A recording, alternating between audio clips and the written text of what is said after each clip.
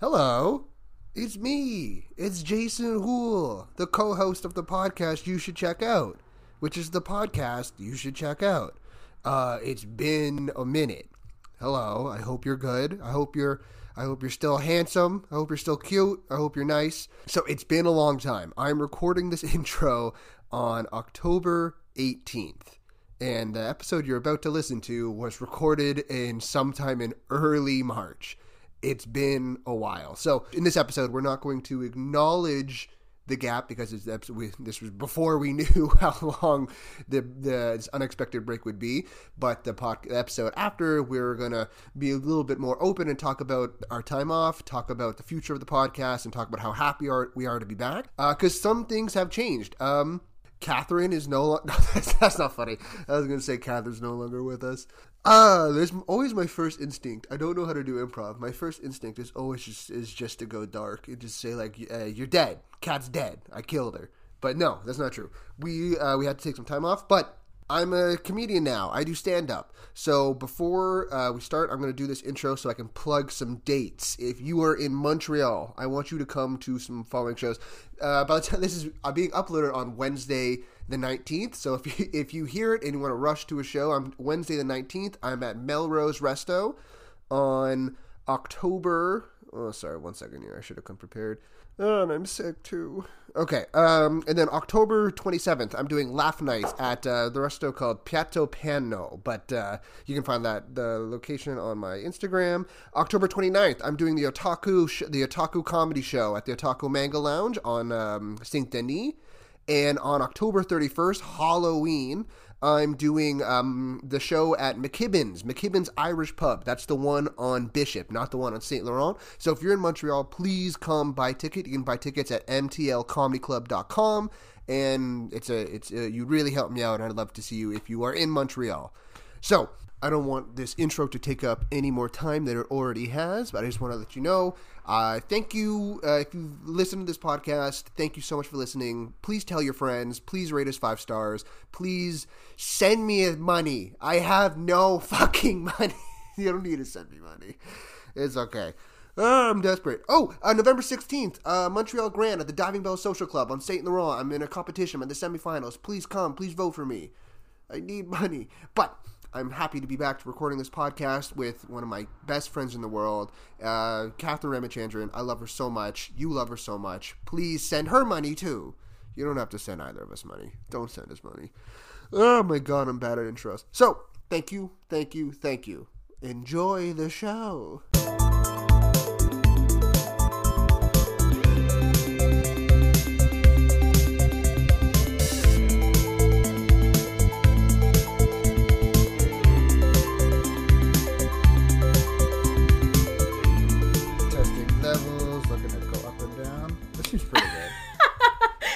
What a great sound engineer. The levels, are they up? Are they down? Great.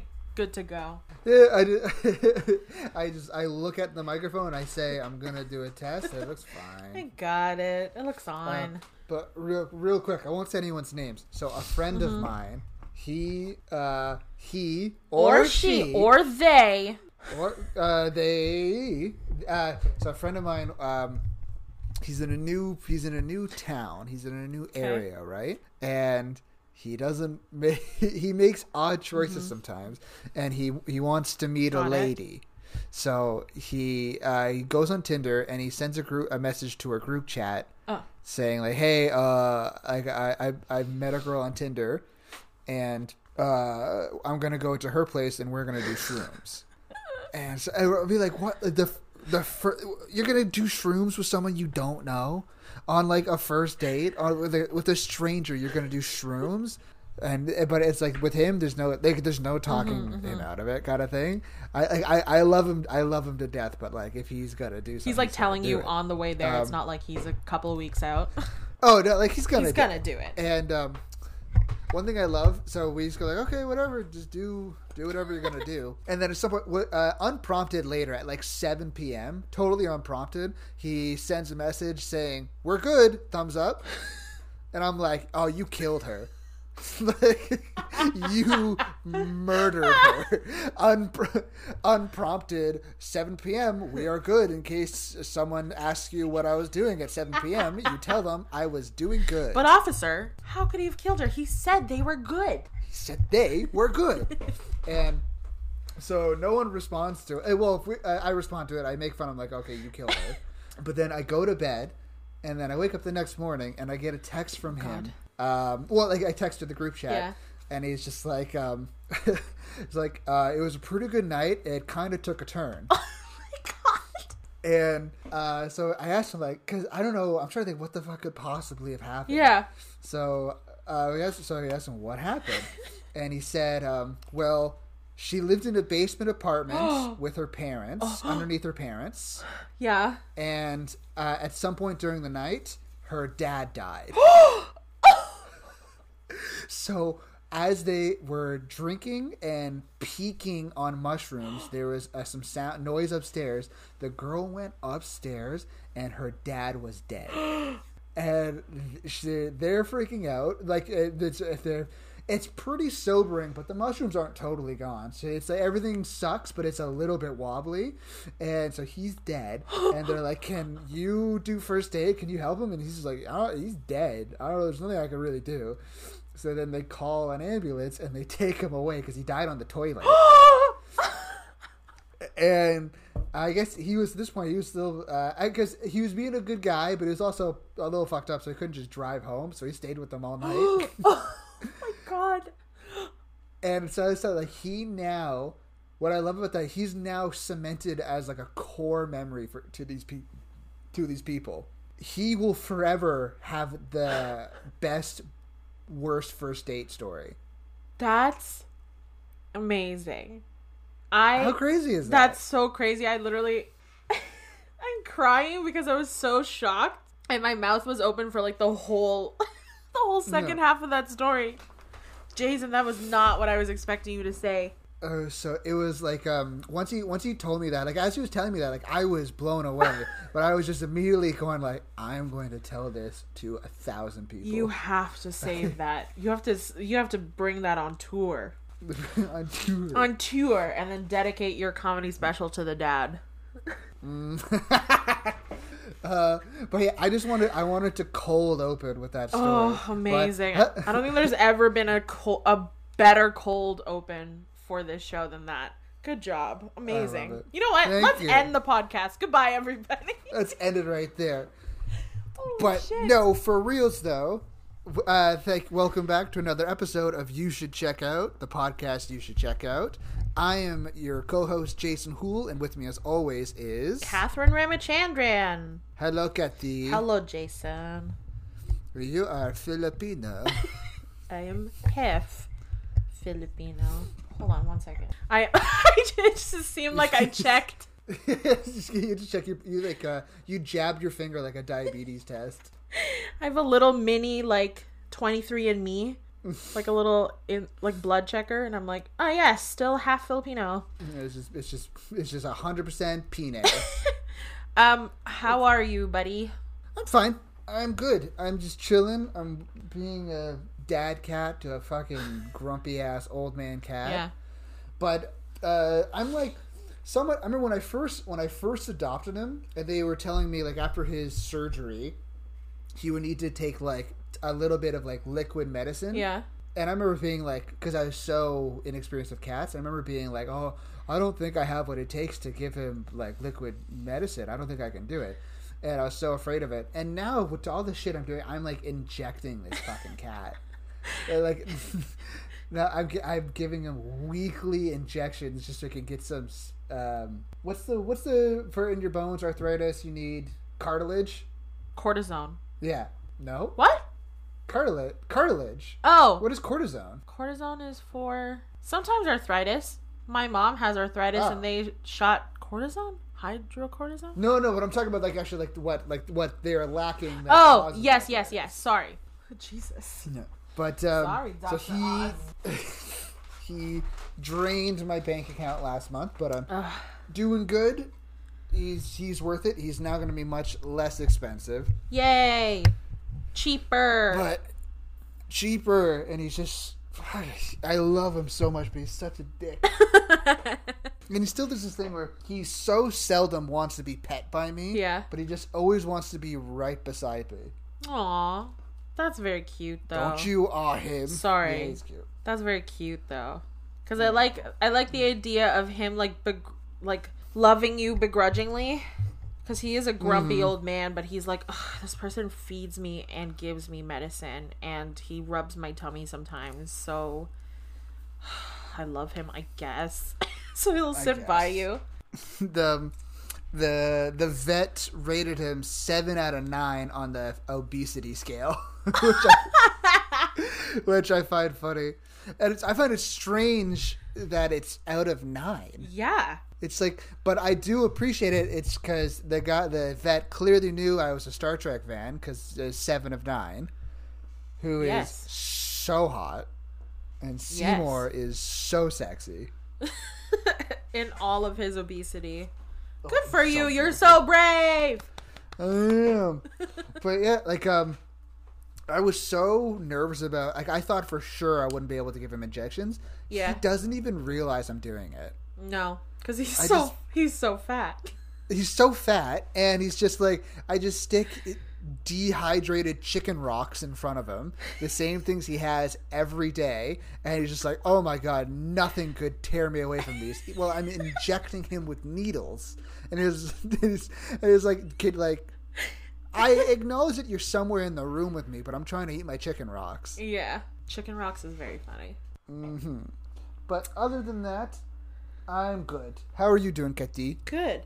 I'm good. I'm a little, been working a lot, this week. Not so much last week, but, my stand-up class ended, and I have our grad show coming up this weekend, which you have been invited to via link. I'm very excited. I have no idea what it's gonna. Is it normally done live? Like in a non-COVID world, would this be at like a bar? It would be in like their stage. Okay, at their stage, the second like stage. Second City That makes stage, more yeah. sense. I think like the student theater, not like the main stage, because that would be fucking crazy. But yeah, like remember when we went, which also I was just saying to you before we started recording that it's been like 2 years since we first had our first Second City class together. Which means it's been almost 2 years since we started this. Pretty much, like on our ride home from that class, we were talking about doing something together, and then it kind of morphed into possibly being a podcast. So like it's been 2 years since that, and that's crazy to me. Do you remember when we when we were in class and there were a bunch of rooms, and then there was like the auditorium kind of stage room? Yeah. So I think that's where it would happen, and then you get to invite like family and friends or whatever, like a certain amount. So yeah, that's unfortunate that it has to be on Zoom. Especially that things have kind of opened up now, but they weren't gonna like put people who've never been around each other physically. Yeah. Because hopefully it's just going to be your first of many different performances. Hopefully that's the dream. Even hopefully it will be. I wonder what a live show between us we could do. Like, you ever watch Dave Attell and Jeff Ross's bumping mics? Like, we'd have microphones bump them when we get a nice joke. No, I've never seen that. It's really good. You should check out live. But I have thought about that, and I would love to do that. I would love to. I would love to do that, because we know enough people that we could fill. Okay, this is COVID talk, but pretend for this conversation, COVID doesn't exist. Between the two of us, we could fill a room of like 50 people. 1,000%. We easily could. But we'd have to pay like for a sound technician, and we need to hire someone to go like that would know us how to do a live podcast. We can talk about this another time, not on the podcast talking about a future project. But you guys heard it here first, okay? That would be fun. And also, if you would like to hear that, or a live one, Jason, can you imagine if we did like a Discord? I don't even know what we do. But like just do live topics to each other, and then just be on the fly, like seeing comments and shit. Kind of like deep. Yeah, I get that. Like deep dives, doing research on the spot, discovering things on the spot. That could be fun. Yeah, or just like this, but people are also present, and then writing comments in it, and then we're acknowledging them. That's like a COVID version of a live show. That could also be good. That would be sick. I think it would. Anyways, be sick. I'm good. I'm excited for that. I'm a little nervous. I have to memorize my set, but it got a good reception in class, which was not what I was expecting. And, I love the confidence. I was talking with Kat before we recorded. I would be very disappointed if she doesn't start her stand-up set with walking on stage, looking around the room, and going, "A lot of white people here today." and if your I set, will genuinely do that. oh, I would love it. And if your set doesn't include the words like "unleashed my inner white girl wasted" or "white girl wasted" or "inner white girl," I think those would be. I think those are just like the two things I'd have on my bingo card, my very small bingo card. I think in this one set, I think I make reference to whiteness twice, Perfect. like in the first 30 seconds. So I love it. for you, For me, no, I know my audience. more specific. Yeah, I am very excited. Thanks, buddy. You're gonna Looking kill forward to it. Thanks. Do you want to get started? Okay. Do you pick your nose? Yeah. Okay, good. I don't want these people not admitting to picking their nose. I pick my nose all the time. Who doesn't pick their nose? Liars. Yes. Liars exactly. will say, yeah, I pick. Oh, I go in. Are you saying that there are people who blow their nose so effectively that they don't need to pick their nose, or they're claiming that they don't pick their nose? There's just some awful people who just need to just be a gold shining diamond amongst an ocean of shitty plebes. It's like, oh, Yeah. I would never pick my nose. Yeah, ew, that's gross. Like that's what we would get kids to kill themselves over in elementary school. If you picked your nose. Penetrate my nussy? Oh, Nessie. For you listeners, that's nose pussy. So Nose put. happy Wednesday. Did we ever talk about how since I think 2020, not a single Canadian child was named Karen. Really? Not a single one. We've never talked about that. Where did you get this fact? It was like I heard it in 2021. So for all I know, maybe it's someone in a year. But there was an article that went out like a year ago where not a single Canadian child in the year of 2020 was named Karen. Amazing. Eradicated the bloodline. Salted the earth. Pretty crazy, eh? That's very funny. So I will go first. I'm trying to think about. It's almost good because we were going to record a couple days ago, and it's probably for the best we did it because I started to realize afterwards that the topic I was going to do has 0 legs. Ooh. So I found something new to snake. talk about today. It is a snake. I'm going to put it out there because I was going to do Avatar. You remember like the movie Avatar? I fucking hate that movie so much. Yeah. And because I'm going to take 5 minutes just to talk about Avatar before I go into my topic. Because this is going to be a full topic. Because if you look on IMDb, they have like 4 Avatar movies in production. Yeah, dude, they've been making this sequel since the first Avatar fucking came out. And it's still the highest grossing film of all time, which blows my mind. And because I always jump at the chance to talk about Avatar because no one liked it. It's the most successful movie of all time that left the least amount of cultural relevance. The cultural impact. Like, people talk about MacGyver more than they talk about Avatar. People, do you mean MacGyver or MacGruber? Well, MacGruber is MacGyver.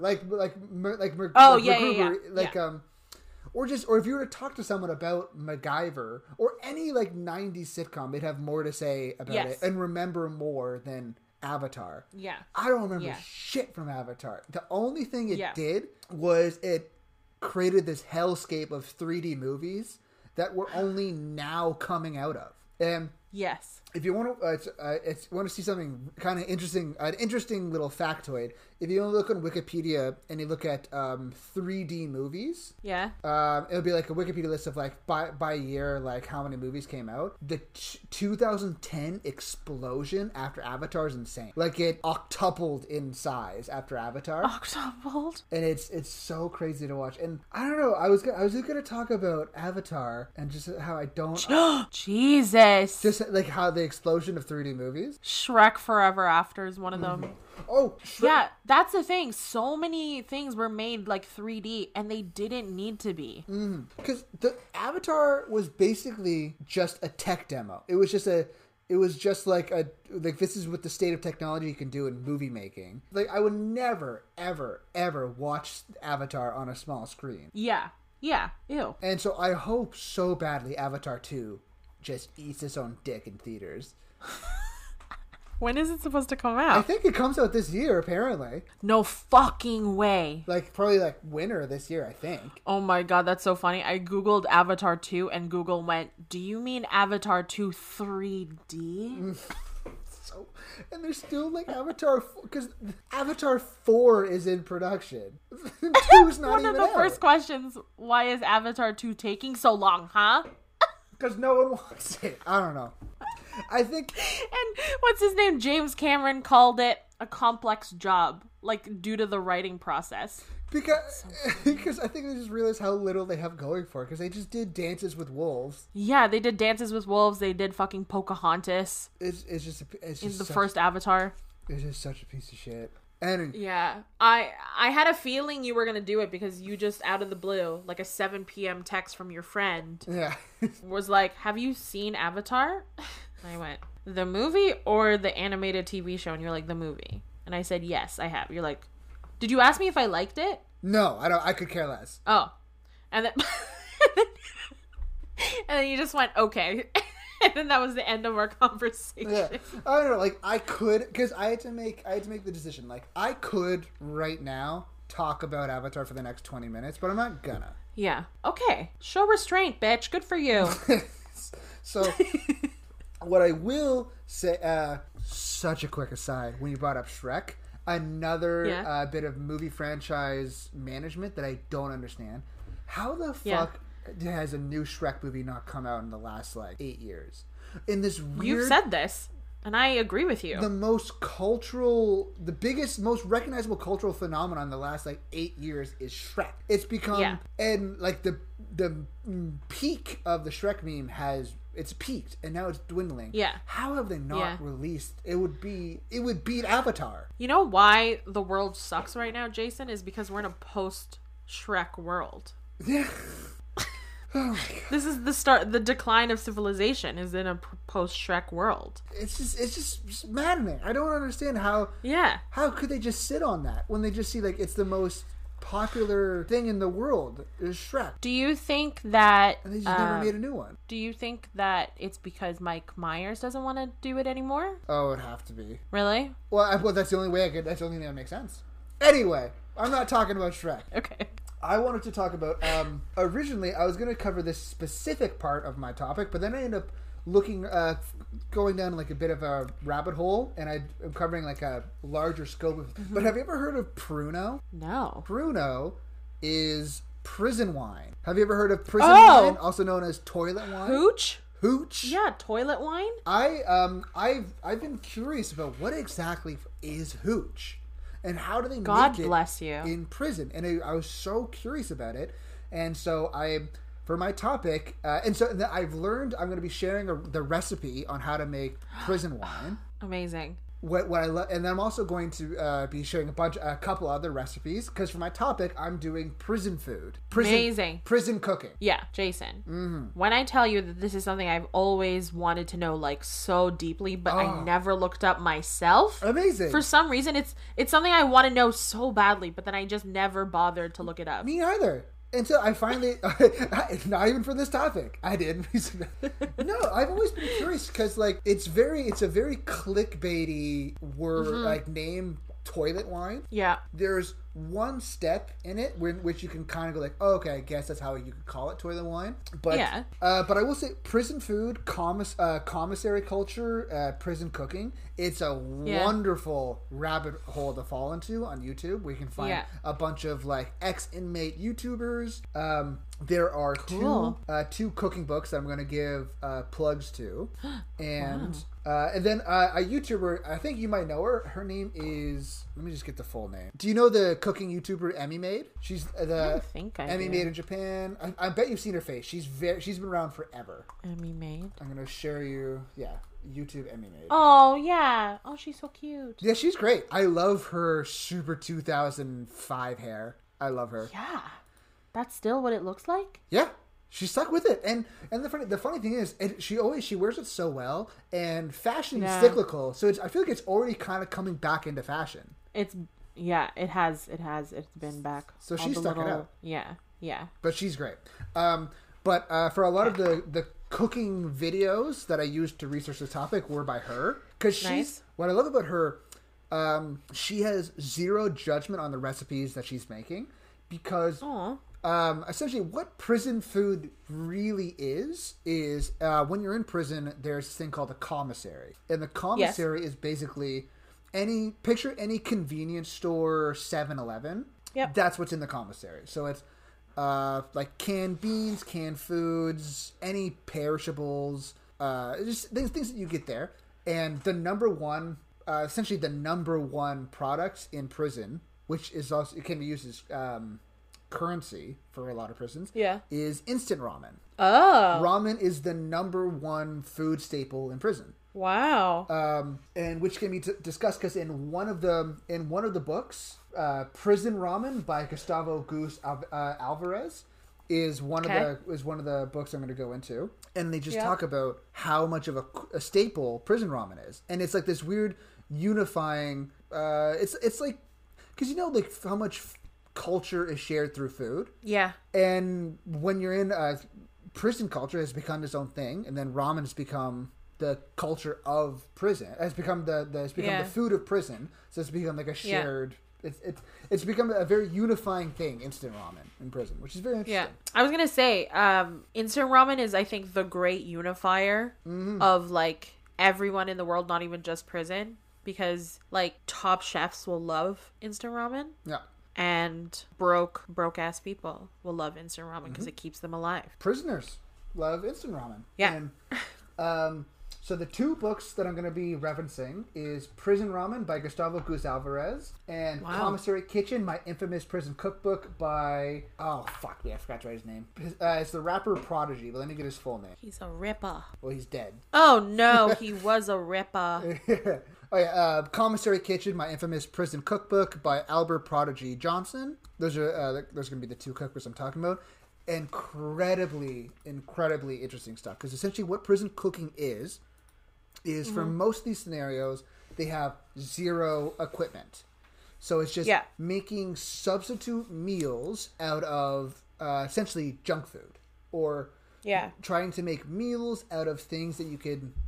using only ingredients you could get from 7-Eleven, but that's like no produce really. Let me think. So like three recipes that I'm going to cover is I'm going to cover prison wine, Pruno.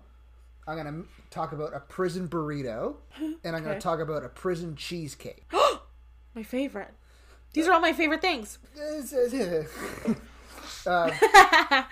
One thing was funny, interesting with prison cooking is because you can't have any utensils. So, like, if you need a knife, what you can use, maybe a plastic knife that you get. Yeah. Or what a lot of people do, if you get like a can of beans or tuna, they'd use the can lids as knives.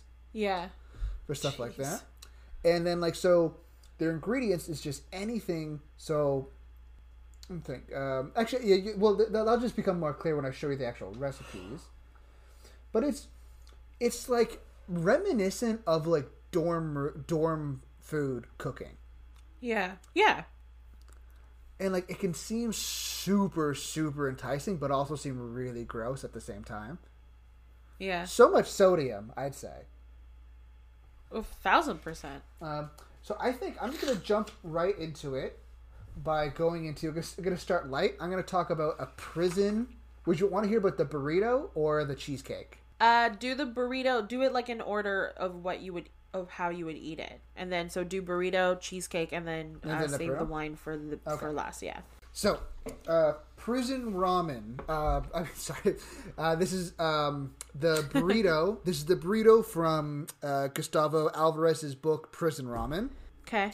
So with cooking, when you have no utensils, you essentially use essentially chip bags to do all of your pots and pans. Wow. So okay. So use those chip bags. So for the burrito, this is the filling. So you get a bag of ramen, instant pack of ramen, and you just crush it up. You with your hands and knees, you just like pound it on the ground, crush it. Then you open it and you take out the seasoning packet. Yep. Tear open the seasoning packet and put it aside, but make sure to keep the top of the seasoning packet. Okay. So now, when you will carefully open up the top part of the instant ramen, so it kind of forms like a pocket. Yeah. And then you're going to pour hot water, which is... Oh, let me just take a quick aside. In the commissary, your kitchen utensils are kind of relative to what security prison you're in.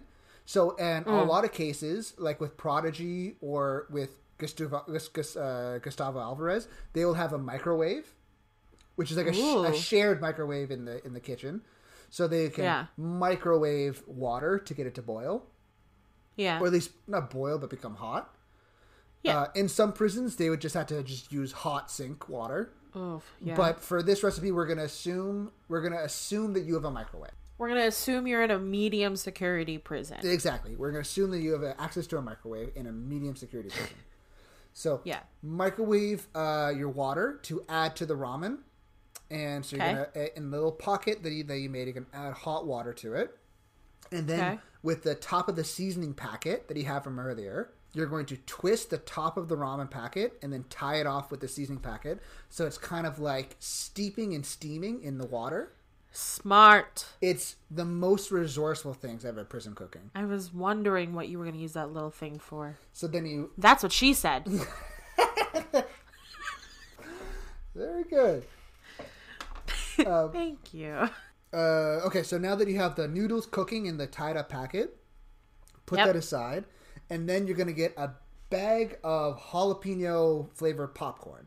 Okay. Because the fillings for these burritos, it's going to be mainly chips. It's going to be mainly chips, cheese, and crackers and ramen. Because the ramen's going to act as like the starch, like the rice. Yeah. And then the chips are going to act as the chips. So you empty about three quarters of the bag of popcorn. You're going to empty that out. So there's like a quarter left of popcorn in the bag. Okay. And then you're going to add the ramen seasoning that you left over. You're going to add that into the bag with the popcorn. You're going to add crushed up cheese crackers. That could be Goldfish, Cheez-Its, Cheese Nips. You're going to add crushed Takis. Did you say cheese nips? Cheese nips? Is that not what they're called? I don't know. What are you talking about? Google cheese nips. I'm afraid to Google it. I'm afraid to. Oh, Cat passed away from a chronic case of cheese nips. Oh, that is a thing. Yeah, I told you. Don't you gaslight me. I can't believe they're allowed to be called... No! Yeah. I can't believe they're allowed to be called cheese nips. Because not even cheese nibs. Not like they're nibbles. It's nips. No, they're nips, and it's a square cracker with a circle in the middle. What the fuck? Sorry, Okay, keep going. Not that I doubted you. I was just like, did you say the wrong thing? Okay.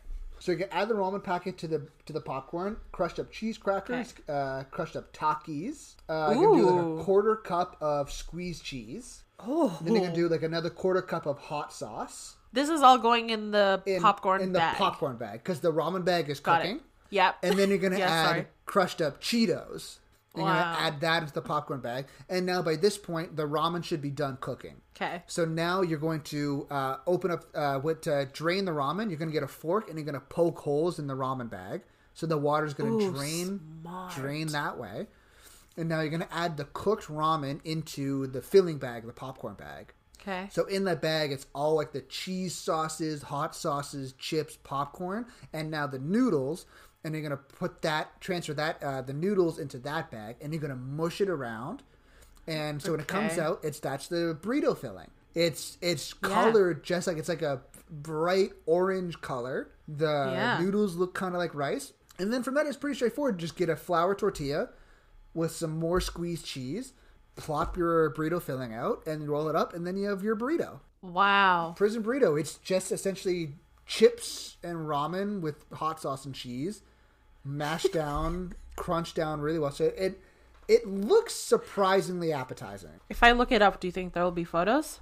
Yeah, like again, like I just do like Emmy made prison burrito. Let me make sure we're looking. At the same. Wow. Are you on Google Images? Yeah. Yeah, the top prison recipe burrito. Yeah. That's it. That genuinely looks like A burrito. a burrito. Yeah. Wow.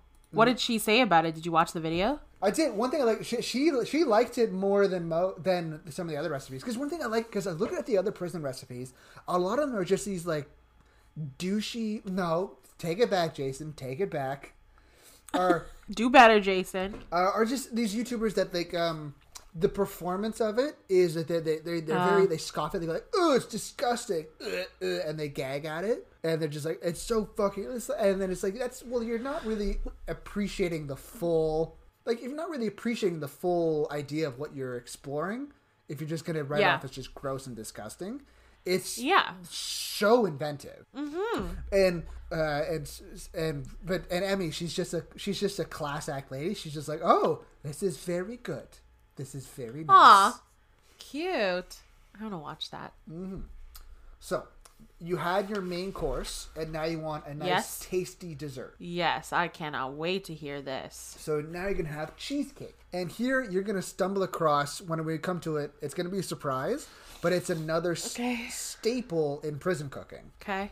So, this is how you make a prison cheesecake. Okay. Number one, you're going to get, from Prison Commissary, you're going to get a pack of Chips Ahoy cookies. Okay. And so we're going to make the crust with the Chips Ahoy cookies. So you're going to grab the Chips Ahoy cookies, put them in a plastic bag, and you're just going to crush them. Crush them out so they're like a fine powder dust. And then you're going to get a microwave, whatever microwave safe dish you have. And you're just going to put your crushed cookies into the dish, and you're going to pat it down just to kind of form a loose crust around the thing. And then you're going to microwave it for about 5 minutes until it gets like really warm and kind of golden brown color on your cookies. Yeah. So then it's going to come out, and that's going to be your crust for your cheesecake. Yeah. Now, already good start. Good start. Is it also? But because there's no like egg or any there's no binding thing in there. No, you're right. It's so crumbly, so dry. Yeah, but it's prison, so it is a good start. Yep. And now the filling. So you're gonna get 6 packets of cream cheese. Oh. So because the thing is, sometimes when I give you these recipes, sometimes I'll say stuff like tablespoons or quarter cups. In prison, they don't have that kind of stuff, so it's literally like packets. No. So instead of tablespoons, it's packets. Makes sense. So you're gonna get. I think my O was surprised that they had access to cream cheese. Yeah, commissaries pretty much have everything. Wow. Except I felt so quick aside. I think it's so wrong that they banned cigarettes in prisons. I think that's inhumane. I think prisoners should be able to smoke. Anyway, I thought you were gonna say when when you were talking about the biggest currency, because I think it used to be cigarettes, wasn't it? Yeah, now it varies. There's between like coffee, ramen, food, basically. Wow. But back to the cheesecake filling. So 6 packets of ramen, 2 packets of honey. Oh. One pack of sweet and low. Oh. 2. I'm gonna say tablespoons here, but it's like 2 splashes of French vanilla creamer. Ooh. And then we're going to do 3/4 of a cup of Kool-Aid. Like dried Kool-Aid powder. Yeah. And this is the secret to any sweets or desserts. Yeah. It's dry Kool-Aid powder. Because it kind of acts as like, it can be like a binding agent. It could be an icing. Yeah. It could be... Kool-Aid or Jell-O powder? Kool-Aid. Like it's like the crystal powers. Like the crystal powder. Oh, cool. So you put that in with the packets and all that stuff. You mix it so it gets an incredibly radioactive red color. Yeah. And then you probably don't have access to a fridge. If you do, great. If not, you just have to find the coldest place you can. Like you can get like you can submerge it in water if you have plastic. If you have like any kind of plastic covering or a bag, you can cool it in water. So you can let that chill however you can for 3 to 5 hours. And then it comes out. And then, yeah, you just put it, you got your filling, you put it in the cheesecake, then you're done. That's pretty good. Yeah, it's just cream cheese, condiments, and Kool-Aid. Yeah, that's like intriguing enough that I would consider making it. Because also, pretty much, because this is what I'm going, this is kind of what I'm getting at. These are so easy to make. Yeah. Like, the ingenuity, the brilliance, the brilliance thing that I would never be able to do is come up with it. I would never be able to think of these. But in order to imitate these, you can have a really fun time mimicking these. I found this topic a bit too late. I was hoping to make these and send you pictures, but that's something I could do after. Yeah, you could do a follow-up. But now, for the main event... Oh, God. What started this whole topic is prison wine. Yeah. Hooch, baby! Peruno. And a really cool, one of the most popularized recipes for this dish, for prison wine is, let me grab his name, is from a poem. It's from a poem by Jarvis J. Masters, who is an inmate who's been on death row for, I think, 30 years. Wow. And in 1992, he wrote a poem talking about his experience in prison while giving a recipe for prison wine. Wow. And it won him the Penn Award in 1992. Cute. His name is Jarvis J. Masters. I think there's a lot more going on with him that I'm going to get into, like whether his innocence or whatever. There's some stuff to look into. I know there's been a lot of appeals trying to get him out of prison. Yeah. I'm just talking prison. Yeah. So essentially, to make prison wine, it's a 10-day-ish process. Yep. Makes sense. Kat, you're gonna find this so surprisingly easy to make. Really? Yes. Okay. However, there are some safety issues. Sometimes you could get botulism, which is like potentially very serious sickness from eating rotten fruit. Yeah. You can die from it. Yeah. It's unlikely, and if done properly, and a lot of botulism deaths from prison wine come from people using potatoes. Oh. Which we're not going to use. Okay. Because prison wine, I'll get into the recipe when I want to talk about it. So, what you're going to need, start off with a large Ziploc bag. Okay. Or whatever plastic bag you can find in prison. I think you can get Ziplocs in the comic. Okay. And you're going to get 10 oranges. You're going to peel 10 oranges. And you're going to get, so in a plastic bag, you're going to put 10 peeled oranges, 1 can of fruit cocktail. Ooh. And then you're going to put them in, and you're going to crush them really, really well together. Yeah. Sorry, you said 10 oranges or 10 peels of oranges? 10 peeled oranges. Oh, peeled. Got it. Yeah, 10 peeled oranges and a can of fruit cocktail. You're going to mush them up really, really well. You want to get the most fine puree you can. Then you're going to open it back up, and you're going to add 16 ounces of water. In prison, you just eyeball it. Mm-hmm. Add a fair amount of water, like a water bottle. Yep. And then, with the water, you're going to submerge it in warm water for approximately 15 minutes. Okay. And this is where, the word prison... Because in these steps where you have to submerge it in water, that could be a sink, or in some cases, it could be a toilet. And that's kind of where toilet wine gets its name. Yep, makes sense. When you first heard toilet wine, I heard it as a kid. Yeah. The way I pictured it is like loose water. Yes. That's like, yes. That's what I thought in the toilet. Too. Yeah, that's what I thought. That's always what I pictured too. Yeah. No, it's just, if it were to be in a toilet, it's like in a plastic bag, and it just needs to be submerged in water. Yeah. Warm water. Ew. So submerge in warm water for 15 minutes, and then you wrap it up. You take it out, you dry it off, you wrap it up in warm towels, and keep hidden in a dark, warm spot for 2 days. Okay. Hidden because if your guards find it, they'll confiscate it. A lot of guards some prisons are considering just like banning any fruit from the commissary because it's just that's how people make. Because to make alcohol, to be clear, all you need for alcohol is yeast and sugar. Yeah. Because what alcohol is, yeast is gobbling up the sugars and pooping out alcohol. Yeah. So Fermentation, baby. Fermentation, baby. So after it's rotting for 2 days, basically. Yeah. You take it on day 3, and you open up the bag, and you add 50 cubes of sugar. Oh, yeah. Because the higher the sugar content, the higher the alcohol. Yeah. Because prison wine, it can be between 2% alcohol per serving and 14% alcohol serving. Whoa. So like from a very weak beer to like a strong wine. Yeah. So 50 cubes of sugar, 6 packets of ketchup. Oh. I think it's for the vinegar. Yeah. Or whatever that does for like the sweetness. So anyway, so you take out 50 cubes of sugar, 6 packets of ketchup, and you crush it really, really, really well. Yeah. Then you give it a hot water bath, not a warm water bath, a hot water bath for 30 minutes. Then you dry it, wrap it up, and store it for another day or so. And now for the next 2 to 3 days, you're going to just let it ferment. Yeah. You're going to let the bacteria do its job. It's going to start expanding Yeah. the bag. So you're going to take it out once a day, burp it, let the gas out, Yep. put it back, cover it, let it chill in a bag, hidden from sunlight or any light. Then by the time you get to day 7, not only are you going to be burping it, but then you're going to be giving it hot water baths for 3 days. So you take it out and you burp it, give it another warm water bath, dry it, stow it, and you do that for 3 days. Yeah. And then by day 10, you'll notice it's going to require less burping, it's going to have less gas in it, and it's ready.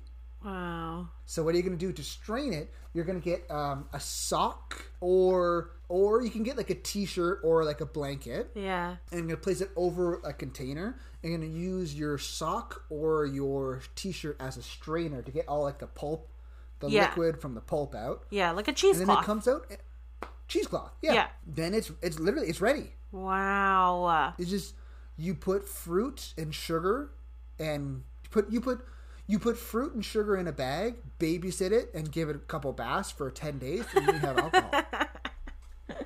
And that's how you make prison wine. Wow. That's not what I was expecting. Wow. It's surprisingly so easy to make. Yeah. It's kind of like, what's very funny is that because it's fermenting and most of the work is just waiting, it's kind of like feeding a sourdough starter where it's like a lot of it takes a long time. It takes days, but it's very small increments of like doing something. Yeah. Yeah. Wow. Yeah. And in prison, like anything just to, because Prodigy, because sadly he died, but he did his on YouTube. He did his macaroni salad recipe on YouTube. Ooh. Because he talks about like it's prison food is so inhumanely bad. Yeah.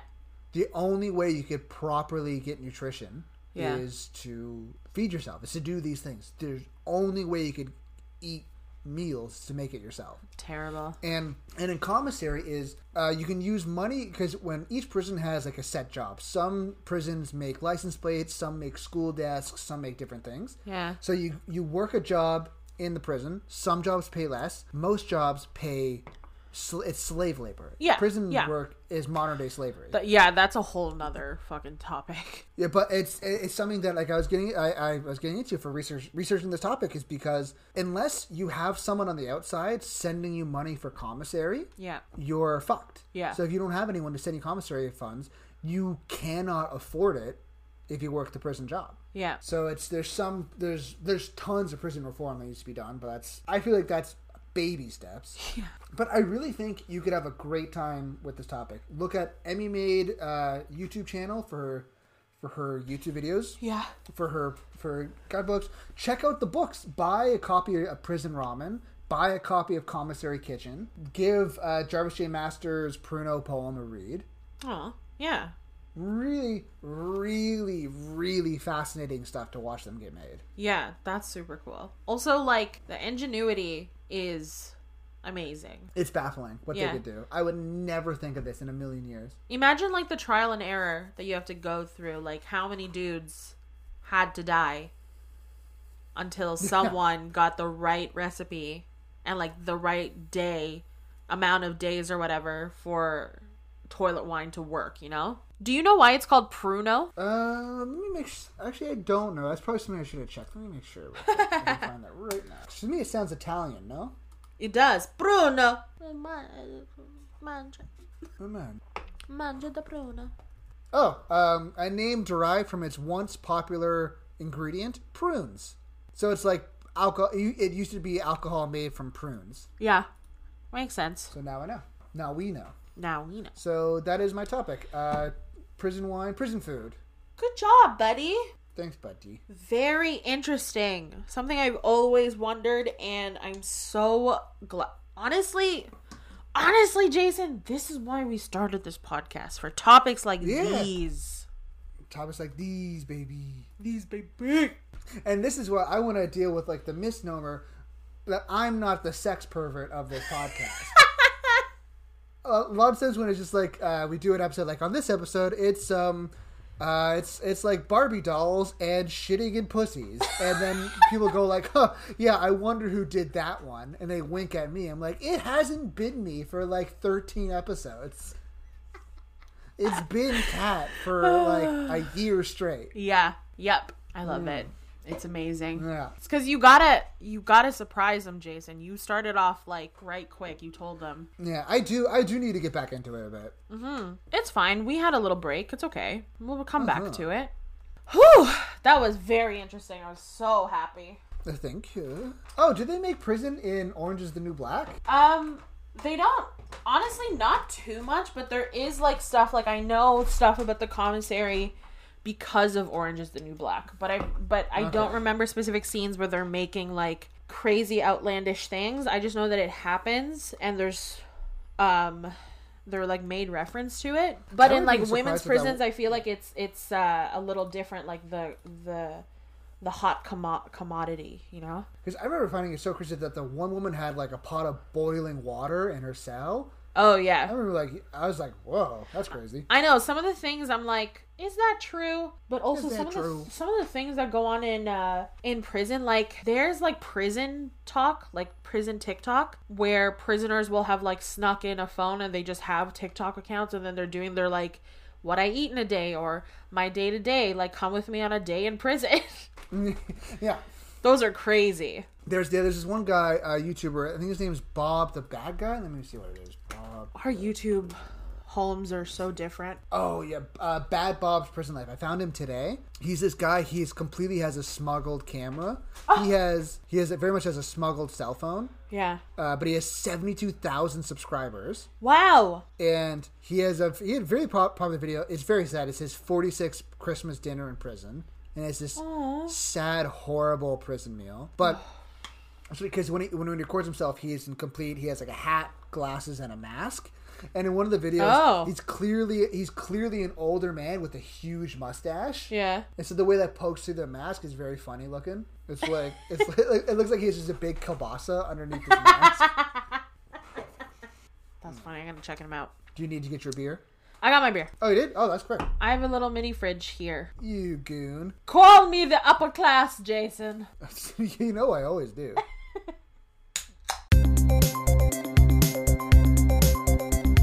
Okay, Jason. Do topic, wench. Speaking of the upper class, buddy, have you heard of something called the transatlantic accent?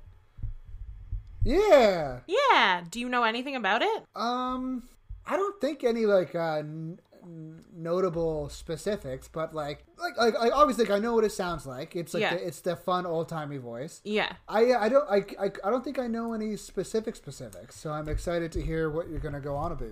They didn't teach you anything in theater school? I'm surprised. I didn't learn fucking dick all. Okay, there we go. Take that, theater school. No, I did. I loved it, but no, not that. Okay, cool. So the transatlantic accent or the mid-Atlantic accent is, like you said, is that old-timey voice. So when people think of old-timey movies, hey there, see that? Yeah. Just like I always think of it as like those old like edutainment. It's like Billy's on his way to the pharmacy. Yes. But Billy noticed like it's like Billy versus the Red Menace. Yes. Now, what do you say, Billy, when an old man asks to go to your house to judge your swimming penis? You say, no, sir, my penis is for Christ. You say, no, thank you, sir, and off I go on my way. Like that. Well, you went British. I did go very British, but that's neither here nor there. It's like the nuclear. It's like duck and cover. Yes.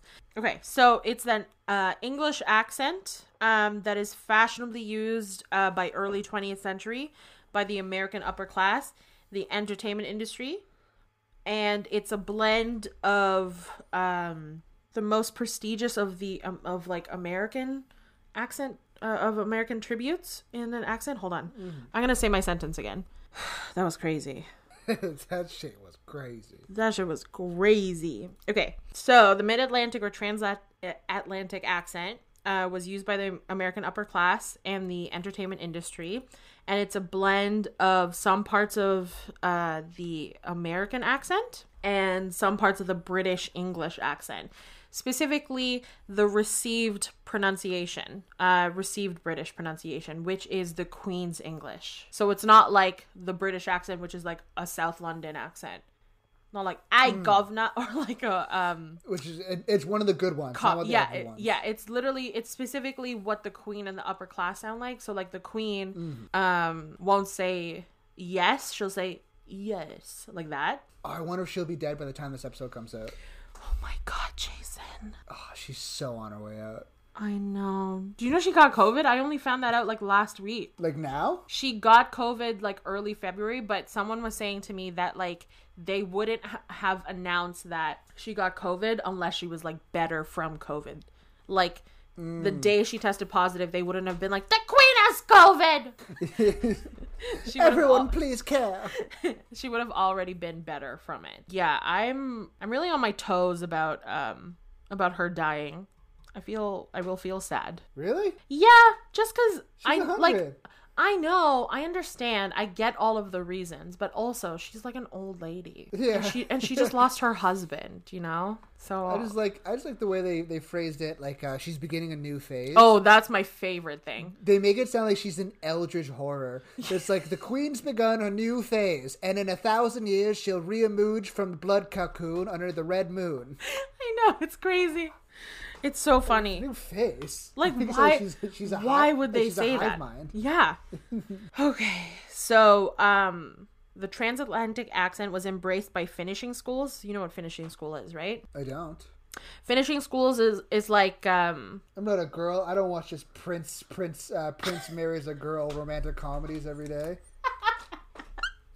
90% of my entertainment isn't from Vanessa Hudgens getting porked by a prince. Whoa, what movie is that? Everyone. It's a lot of them on Netflix. Honestly, she's been in like 3. It's just like what it should just be called like the name of the actor. So it's like this actor is the prince and he's fucking Vanessa Hudgens now. Yeah. I would watch it. I'd be like, what the fuck is this? And then like as I'm saying it, it's playing. Why would anyone, as you're lying down with your blanket with some chips, like who the fuck would ever do this? Okay. Live tweeted. So finishing school, Jason, stop coming for me, Jesus Christ. I see you. So finishing schools is like what's the other word I'm trying to think of? I'm trying not to say manners school, Grammar but you know where you learn, where you learn like which fork is for what. Oh, etiquette. Yes, that was the E word I was looking for. It's kind of like that. So it was embraced by finishing schools, independent preparatory schools, especially by northeastern upper class. So this is in America we're specifically talking about. And then as well as schools for film and stage acting. Since the 19th century, the upper class communities of Eastern Seaboard increasingly adopted many phonetic qualities of educated, non-rhotic. And non-rhotic means are less. So you know the like North Americans will say grinder, but everywhere else in the world, people say grinda. Yeah, we right. We have the hard R that is very specific to us because no one else in the world has that hard R. Yeah, we I always forget. There's one thing that we say super dumb. I always forget. There's fuck, I'm forgetting it. We as in Canadians or we as North Americans? North Americans. Garage. There's a specific. If I think of it, I'll chime in. Okay. Basically, I don't know. But that's what non-rhotic means. Is that everybody else in the world is the R less, and we are the R full. Awful. Orful. Yeah, so the like northeastern upper class, the educated people, they like wanted to take on British attributes of British accent attributes because we pronounce our T's as D's.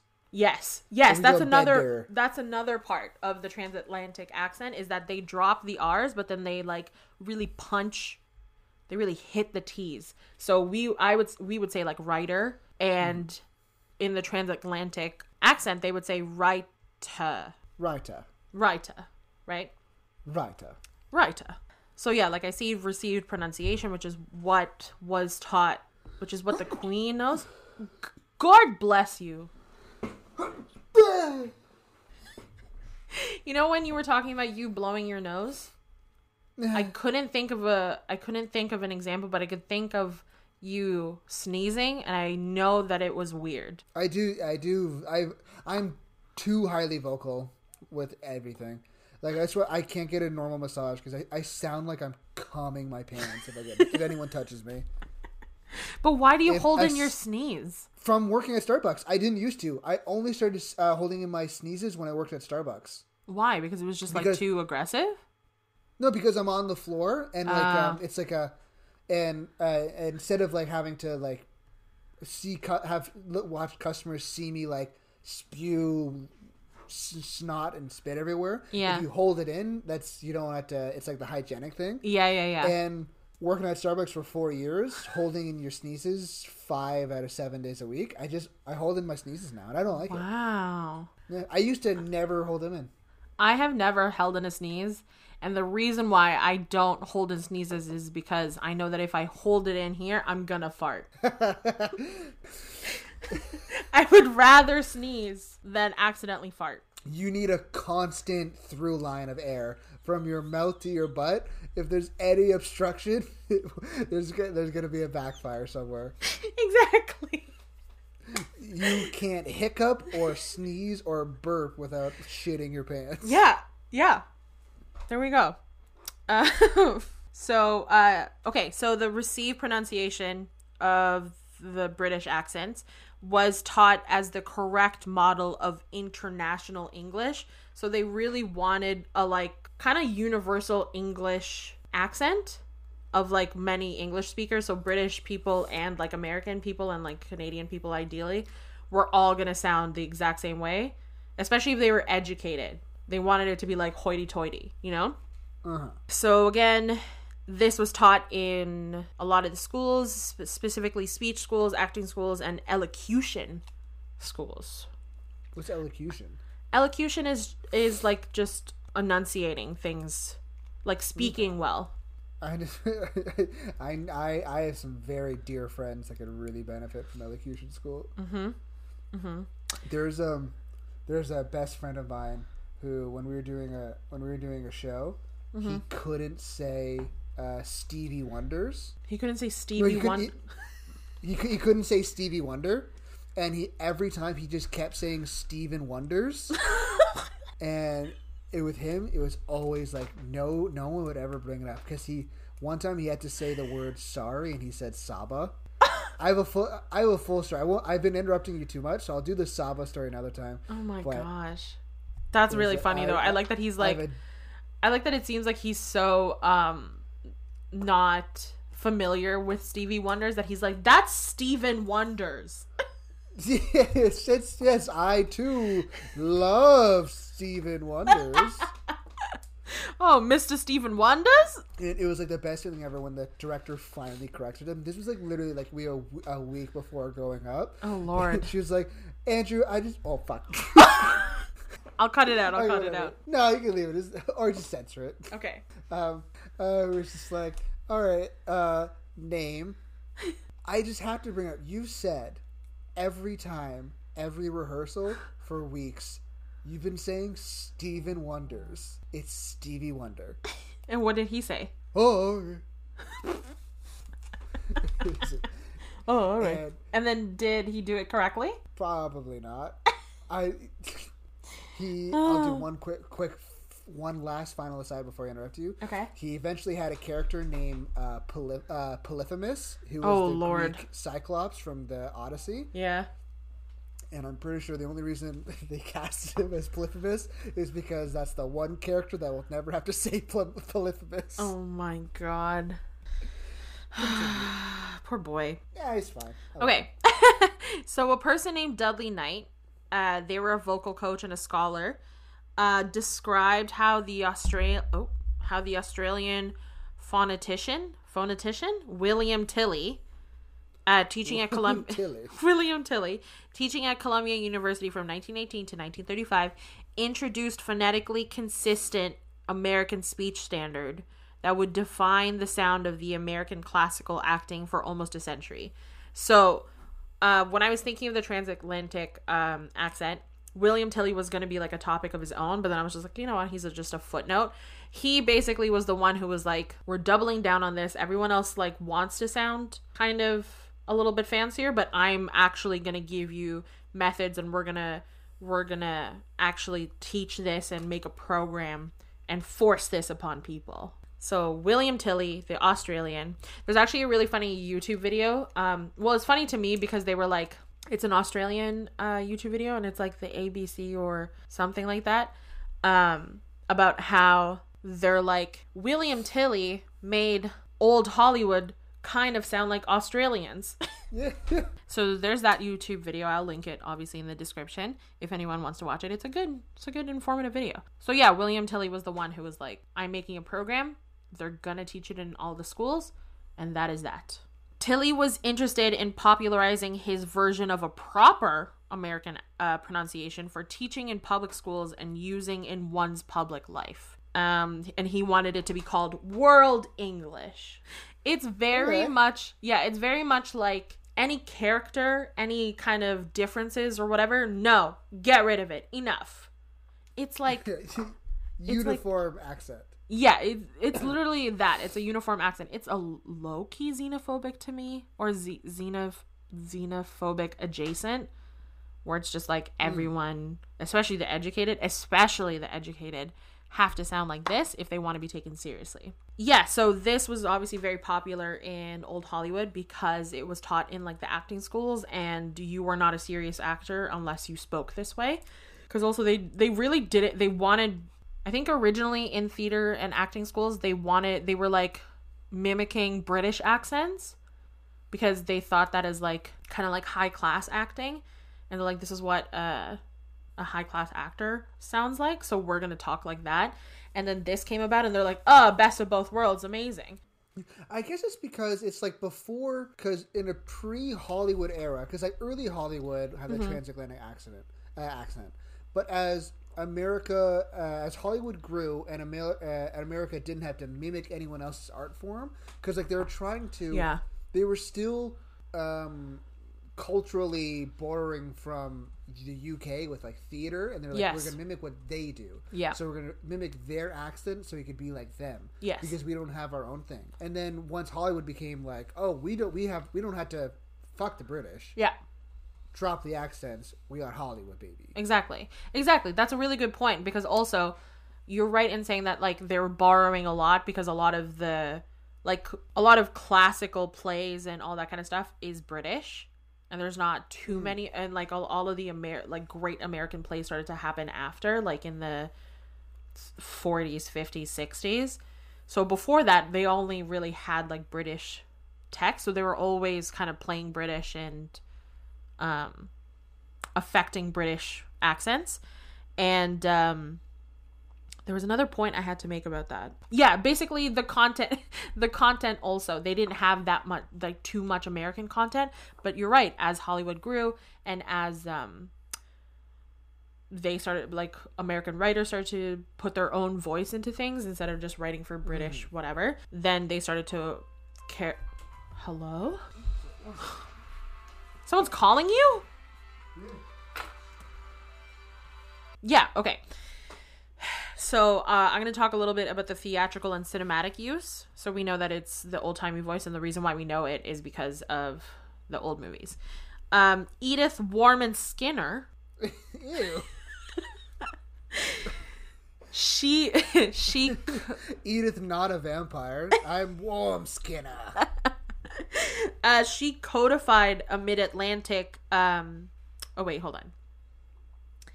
She was a student of Tilly, and she codified the Mid-Atlantic, like, program that Tilly had made in a thing called Speak with Distinction. Say it with your chest. That's the thing that she wrote. She referred to the transatlantic accent as Good American Speak or Eastern Standard, and described it as appropriate American pronunciation for classics and elevated texts. And then she drilled the hell out of this into her students in Carnegie Institute of Technology and Juilliard. She sounds like a ray of sunshine. She is focused. Jason, guess where she was born? Where? You don't want to guess? No. Okay. She was... Is it Canadian or American? Yeah, she's Canadian. Okay. Then let me guess. Etobicoke? That would be amazing. No, she was born in Moncton, New Brunswick. Oh. Yeah. I found that very funny because she was like, American, this is what you have to sound like. Hey, where are you from? Hey, Edith. Hey, Edie, where are you from? Hey, baby. Where are you from? Canada. I'm from Canada, bitch. So, other names for the accent is American Theater Standard or American Stage Speech. All fun things.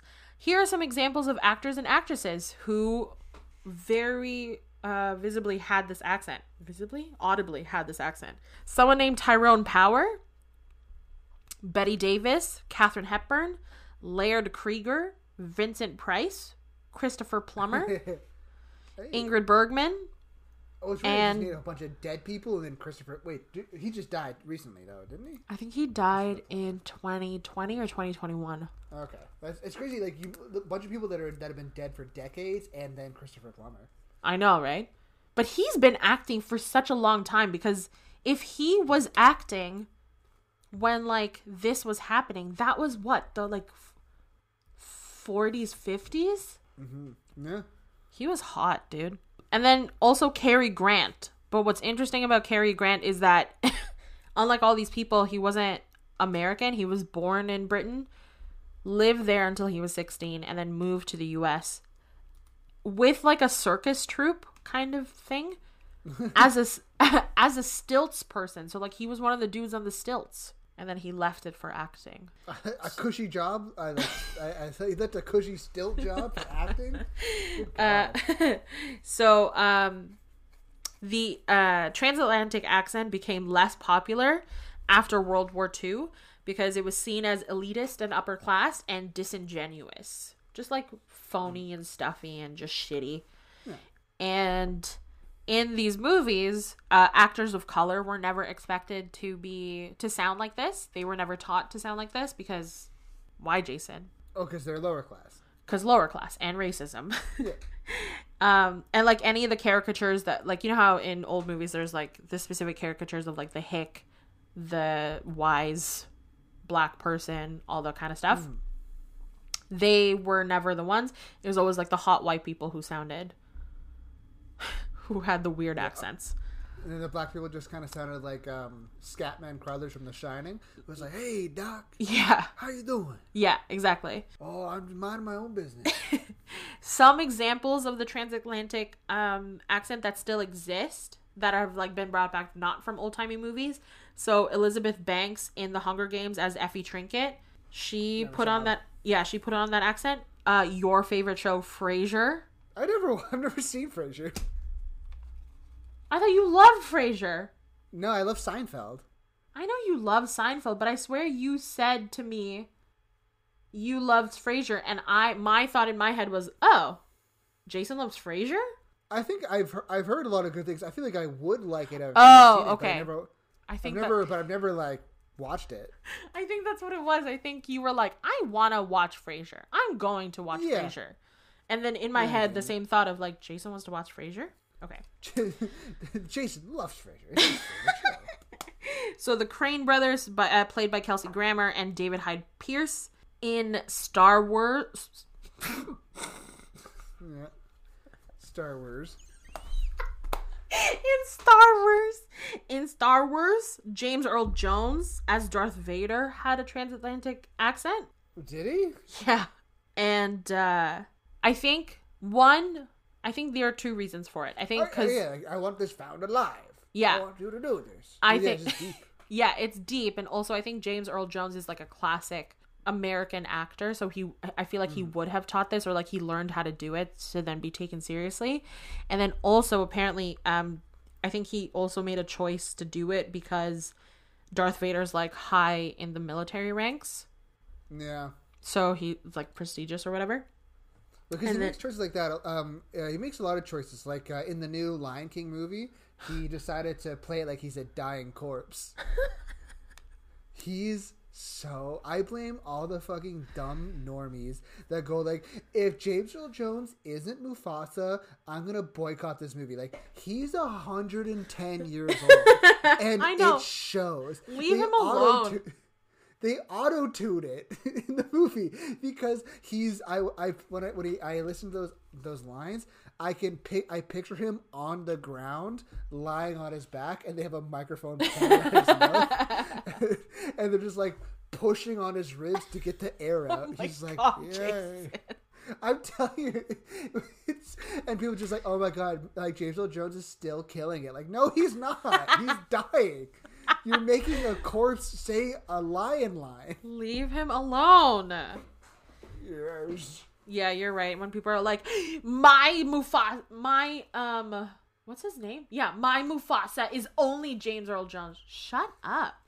Shut the fuck up.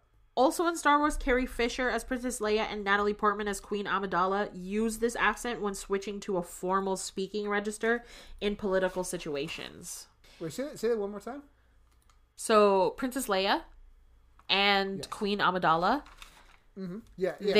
when they're like in political situations, like their character, they would put on the accent to sound more like formal and prestigious. And then when they're talking to like Anakin or Han Solo, they're just like, Anakin, you're breaking my heart. Anakin, hey fucking conk. Many of the 20th century Disney villains also had this accent. So like the evil queen from Snow White, Maleficent, Cruella de Vil, Lady Tremaine from Cinderella, she's the evil stepmom. What's happening? Stepmom. Vincent Price's Professor Ratigan, Jafar, and Eartha Kitt's Yzma.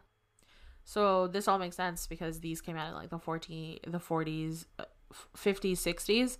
And then these are like, again, classically trained actors. So obviously they're going to do this. And like Eartha Kitt has come up during this time, right? 300 years old. She's 3,000 years old. By the time she did Yzma, oh my god. I know.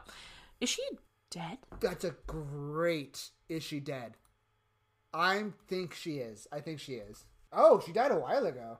When? 2008. Oh, just to do the sequel of Emperor's New Groove, huh? Kronk's New Groove. Yeah. Is that her last movie ever? That's fucking funny. I think Kronk's New Groove is the last movie she ever did. Sorry, Eartha Oh, Kitt. no. Something called And Then Came Love. Ugh. Aw, less funny. Probably should have been Kronk's New Groove. And then lastly, Mr. Burns and Sideshow Bob from The Simpsons had the transatlantic accent. Well, yeah, because that's Sideshow Bob. That's back to Frasier. That's Kelsey Grammer. Oh shit! Is Sideshow Bob the clown? No, not the clown. He's the one with the hair like this. Yeah, who is the clown? Oh, he scared me. Yeah, he's great. Yeah, that's Kelsey Grammer. And yeah, those are both transatlantic. Yeah. So that's it. And like now it's not, obviously no one really talks like that. There was a joke somewhere about, in like one of the articles I read, I think in the Atlantic or something, they said that Madonna talks like this. Yeah. Because you know how like a couple of years ago Madonna all of a sudden sounded British? Yeah. Yeah. She's decided. Like, because it goes the other way. Because I had this thought, you know how British people do American accents so much better than Americans do British accents? Yeah. I don't think it's that impressive because it's less, because I feel like it's less of them doing an accent as a stopping doing their accent. Like I feel like they're just they're just like I'm just gonna not talk like an idiot. like they talk so goofy and it's just so cartoonish. They're just like, I'm gonna talk like a normal person. That was like a kind of good Scouse one. I can never do Scouse. Yeah, that. This is another thing I wanted to mention. So like, there's so much more into the transatlantic what's it called, accent, and like on the Wikipedia page, like there's so much about how to say the things. But you know how like, you know when you read things not phonetically, but the way they do those little special letters to emphasize like the way that they sound, you know, where like this sound, when it's this word, it sounds like this, and then they put that like AE, the ones that are like back to back. Sorry, no, I that's something I did.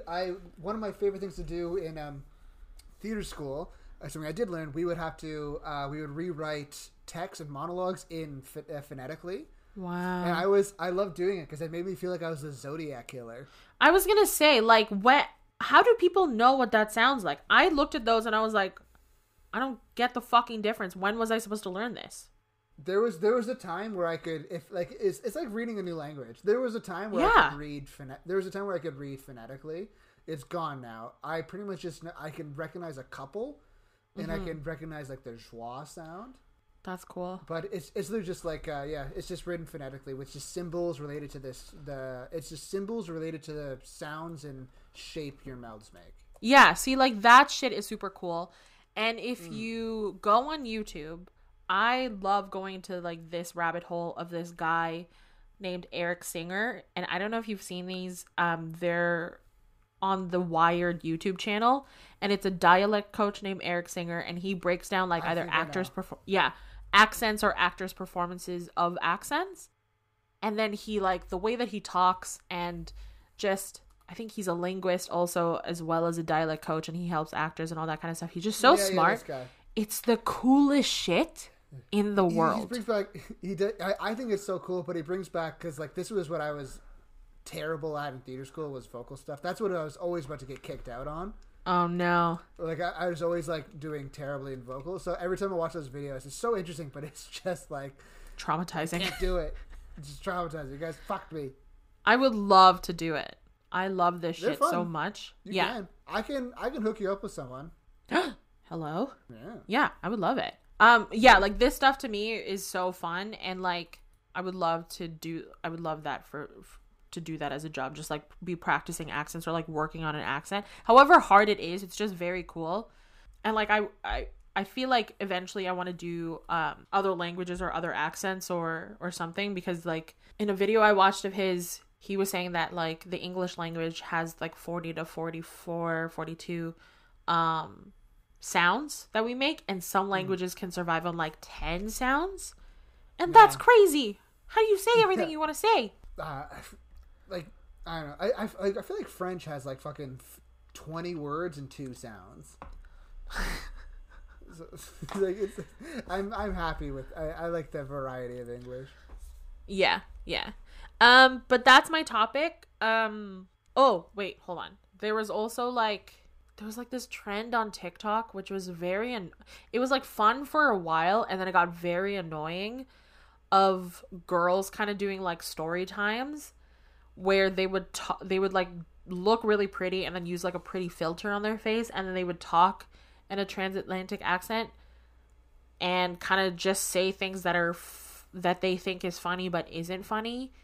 And one of them that comes to mind is, I don't remember her name. It's something like Briar Rose or some shit like that. But she'll say stuff. Yeah, right? No, if your name is Briar, you're a rich kid. Right? She'll say shit and it's just like not funny, but then because she's hot and she's doing it in this accent that she's like kind of good at, people are like, oh, I love it. So there was that trend going around for a long time of people saying like insane shit in a transatlantic accent, and it was kind of fun, and then it obviously gets ruined. But I think that was it. Check out the Wired videos with Eric Singer. They're really cool. check out Old Timey Movies if you can stand them. They're super cool-ish. And then the Australian YouTube video where the guy's like, it belongs to us. And that's it. That's my topic. I'm done talking now. Very good. Good job, buddy. Thanks, buddy. Can you say anything in a transatlantic accent? You had to tell me something to say. Can you say, do you remember My Fair Lady? Can you say the rain in Spain falls down on the plane? I don't know what that is. Hold on, let's both look something up. When I think of transatlantic, I think of like War of the Worlds, like that radio. Ooh, yes. That's exactly it. Why do people I'll just improvise. Like the Martians are coming out of their spaceships. They're filled with no. I don't know. Okay, scrap that. Cut that out. Canned marshmallows and marshmallows. Say like a crazy word. I want to do I'll do an ad like Winston Coffee, the coffee to get your wife off her ass. Winston Coffee. Are you tired of your wife? Well, kill her. It's like all the commercials are just like, is your wife bad? The guy goes, yeah. Do you want a new wife? Yeah. Yeah. Well, murder your wife. Yeah! Or, you know what would be fun? I would always say Seymour's name in a transatlantic accent. Seymour. Seymour. Does he look? No, he doesn't give a fuck. I see like a coffee. It's like I was gonna say brand like Folgers coffee. Or yeah, no, you were doing a great job, buddy. You've done great work. Okay. I still can't do improv. I took level 1 improv and I still can't do it. It's the second someone goes improv, I'm just like, kill women, kill wife. Oh no, Jason. And I'm not kidding you. It's like that's my first impulse for every improv scene. It's just like, all right, and zip. It's like zip, zop, zooey. Someone zips to me. I go, I killed my wife because she's a whore. Oh God, buddy, It's not good. You need to meditate. I need to medicate with some PBRs, bro. Hey, baby. Okay. I think our brain cells are dying out. I think so too. Let's wrap this up. Cat. So that was another episode. I think that was episode 25. I think. Who knows? So I don't. Could be a quarter centennial episode, possibly. Oh wow. Mm-hmm. So, sign off. As always, I'm your co-host Jason Houle, and you can find me at Brudda Houle on Instagram. That's BRUDDAHOULE, Brudda Houle. And Catty, where can they find you? They can find me on anything at It's Catherine Rant. Amazing. And you can follow the podcast on Instagram at YSCO Podcast. Yay! Subscribe to wherever you get your podcasts. Leave us a comment. That would be very nice. Tell us what you like, what you don't like. Tell us maybe even topics that we could do. Wow. Wow. That would be crazy. Anyways, thank you, Jason. I love you. Goodbye. Thank you, Catty. I love you. Goodbye.